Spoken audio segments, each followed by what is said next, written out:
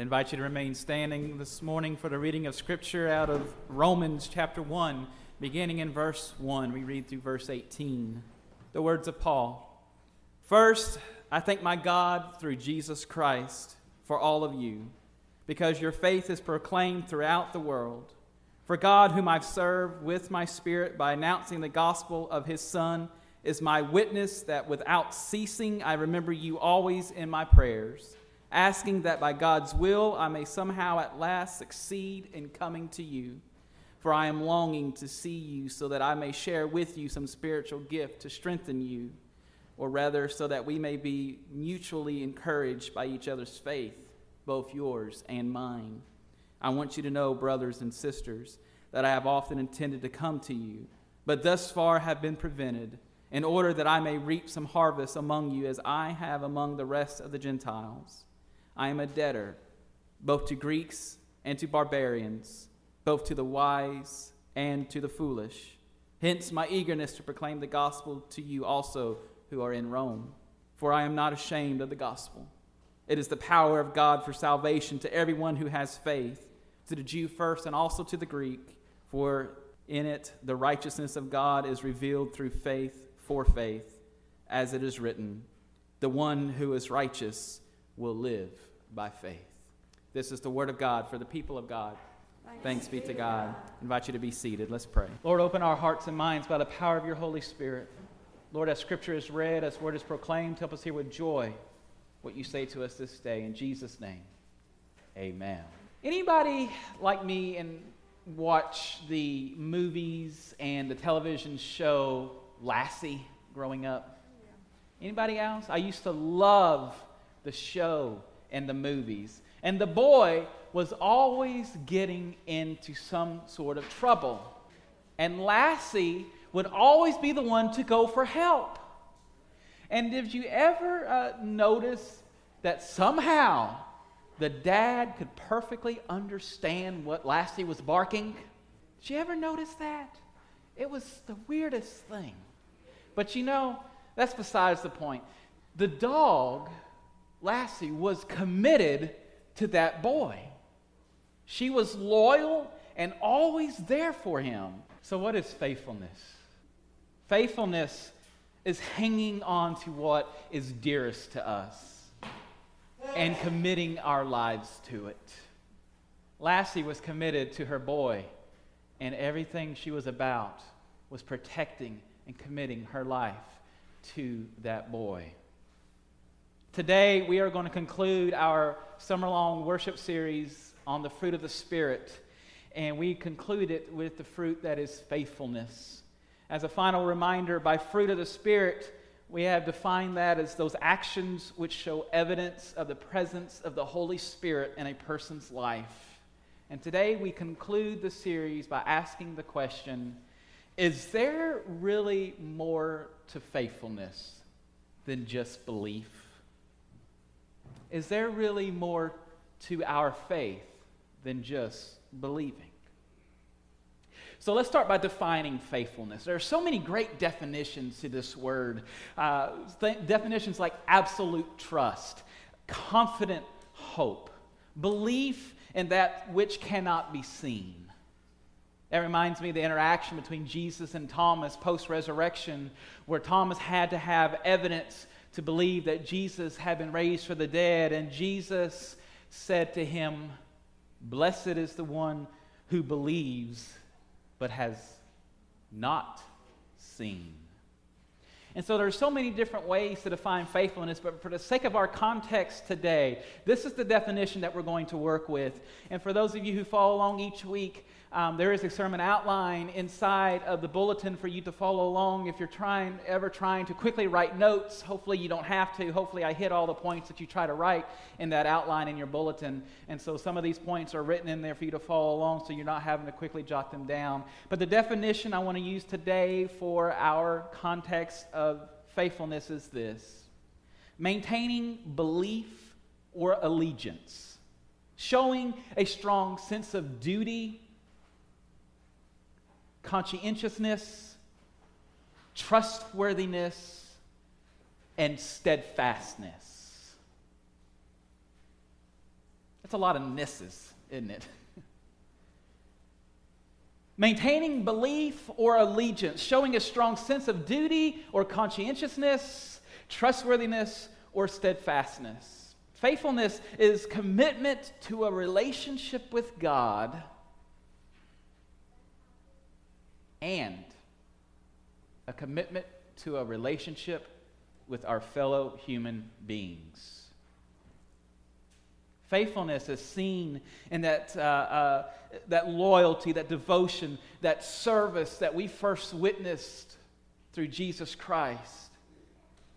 And we first witnessed it through Jesus because it's a reflection of God's own faithfulness to us.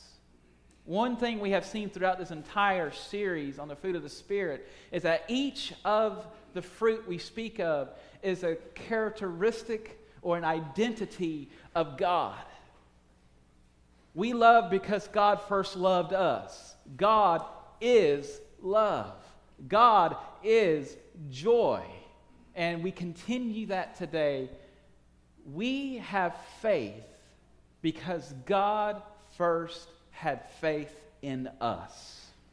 God is faithfulness. You know, in spite of our, as humanity's continued efforts to be ripped apart from God, to create separation between us from God, to create a rift, the devil continues to create rifts every day. But despite all of this, God's love and commitment to us has never faltered, is not faltering, and will never falter. Someone say amen. The commitment of God's faithfulness to us has only gotten stronger, and God's commitment to faithfulness with us will only continue to tighten. I want you to hear Romans 3, chapter 3, out of a Bible translation called The Message. This is Romans 3 through 6, and I want you to hear it out of the translation that is The Message because it says it so beautifully, wonderfully, bluntly, plainly about what it is that God has and is doing for us. So listen to Eugene Peterson's version of Romans 3 through 6 from The Message. It says, so what if in the course of doing that, some of those Jews abandoned their post? God didn't abandon them. Do you think their faithfulness cancels out His faithfulness? Not on your life. Depend on this. God keeps God's word even when the whole world is lying through its teeth. Then Paul quotes Psalm 51, your words stand fast and true. Rejection doesn't faze you. But if our wrongdoing only underlines and confirms God's right doing, shouldn't we be commended for helping out? Since our bad words don't even make a dent in His good words, isn't it wrong of God to back us to the wall and hold us to our word? These questions come up. The answer to such questions is no, a most emphatic no. How else would things ever get straightened out if God didn't do the straightening? Do you like that translation of Romans 3 through 6? That's pretty much in your face as it gets. Who would do the straightening if God didn't do the straightening out? Sisters and brothers, the greatest example of God's faithfulness in this lifetime, in this history, in all of history, is the life, the death, and the resurrection of Jesus Christ. There will never be a greater example of faithfulness in the world. Folks, Christ, Jesus, is how God did the straightening out. Jesus is how God straightened things out. Through Christ, God made it possible for that separation, that gap that humanity has created with God to be bridged and for us to be connected again. Through this, God demonstrated just how great God's faithfulness to us truly is. How much do we mean to God? enough for him to come as the Son Jesus and go all the way to death on a cross just for us. That's how much we mean to God. God is faithfulness. Then question then becomes this: are we ready to trust our lives totally to God? And are we willing to do whatever is necessary to commit to our trust in God? Are you with me? Are we willing to do what is necessary to commit to our trust in God? Faithfulness is believing in what God has already done for us and living out that belief by staying connected to the Holy Spirit. Faithfulness is a commitment to hang on to the Holy Spirit. It is a commitment to live out all of the actions that show evidence of the presence of the Holy Spirit in a person's life. Faithfulness to place all of our trust in God's faithfulness and in our faithfulness to God is a commitment to live out all of the fruit that we have been talking about to this point. It is a commitment to live with love. A love that is shown by Jesus, that comes only from God. A love that is self-sacrificing and unchanging. A love that was demonstrated first by God, who sent his Son for us. Love forms the foundations for all of the other fruit. It is a commitment to live with joy. Joy is an inner rejoicing that abides despite outer circumstances. It's a characteristic that actually has little to do with happiness and can exist even in times of unhappiness. It is a deep and nourishing satisfaction that continues even when life seems empty and unsatisfying.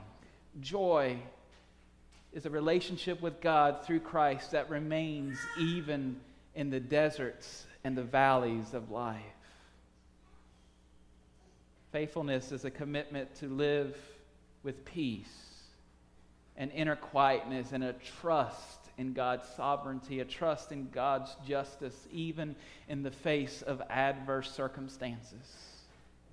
Peace is a profound agreement with the truth that God, not us, remains in charge of the universe. Someone say amen. Faithfulness is a commitment to live with patience. Patiently putting up with the people who continually irritate us. The Holy Spirit's work in us increases our endurance with the rest of the world.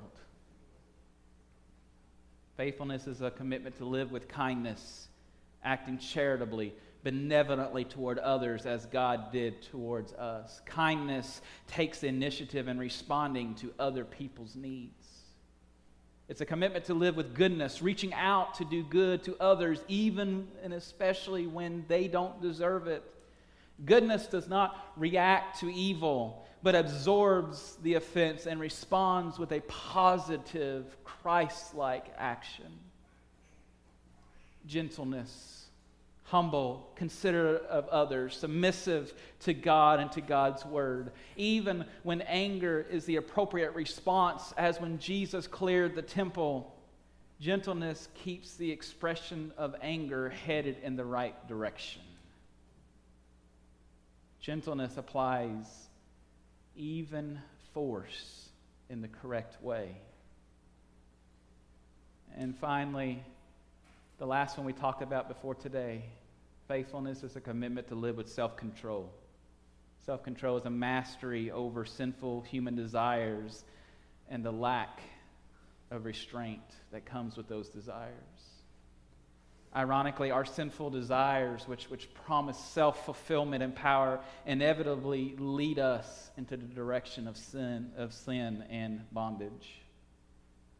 When we surrender to the Holy Spirit, initially, we may feel as though we have lost our control of ourselves, but God leads us to the exercise of self-control that would be possible to achieve with our own strength. A commitment to live with faithfulness to God is a commitment to live with these. When we are faithful to God, then we are committed to keeping these actions at the front lines of our lives. And by doing so, we are declaring freedom from the bondage of sin and evil that is present in this world. This means that we are at war with evil every single day. And the fruit of the Spirit is our ammunition. You know, to the world, this language of war and ammunition, that's no longer politically correct to use, is it? It's no longer seen as the right language. We're supposed to calm that language. But by not using this as our language this morning means we are not keeping true to what we have committed to being faithful to do. Being faithful to Christ is a daily battle. It's a daily struggle and is, with Satan, sometimes all-out warfare. Have you experienced it? This is also staying true to the language of Scripture. And it's true to keeping with the words of the songs of encouragement that we sing each and every week. Fight the good fight with all thy might. A mighty fortress is our God. Onward, Christian soldiers, marching as to war. Forward into battle, see his banners go. Stand up for Jesus, ye soldiers of the cross. Soldiers of Christ, arise and put your armor on. I could go on, but I promise I won't. And there's a reason I didn't sing those lyrics. Roy is mouthing, thank you. But here's the question. Do we really understand what we are singing in our songs each and every time we sing them? Do we understand the words we are saying? And are we ready to take action in accordance with the very Scripture that we read and the very songs that we sing? Or do they just become mundane, routine actions that only come in here and go out there and never seem to take shape in here?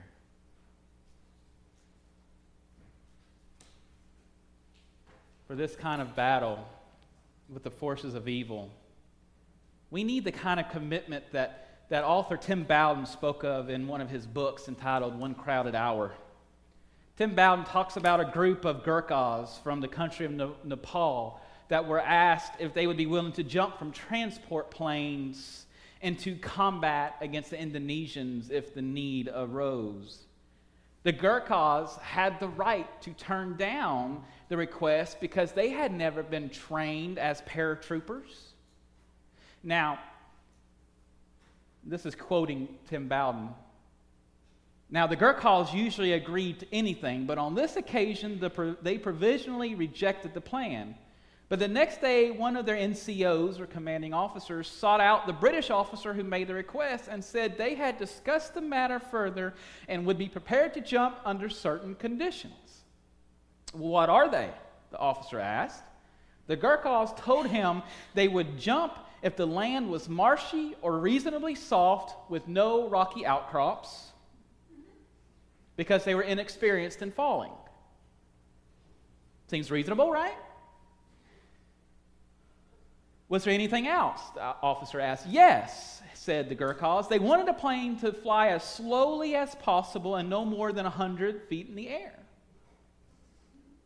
The British officer pointed out that planes always did fly as slowly as possible when dropping troops, but to jump from 100 feet in the air would be impossible because the parachutes would not have time to open. Oh, said the Gurkhas commander, You didn't mention parachutes before.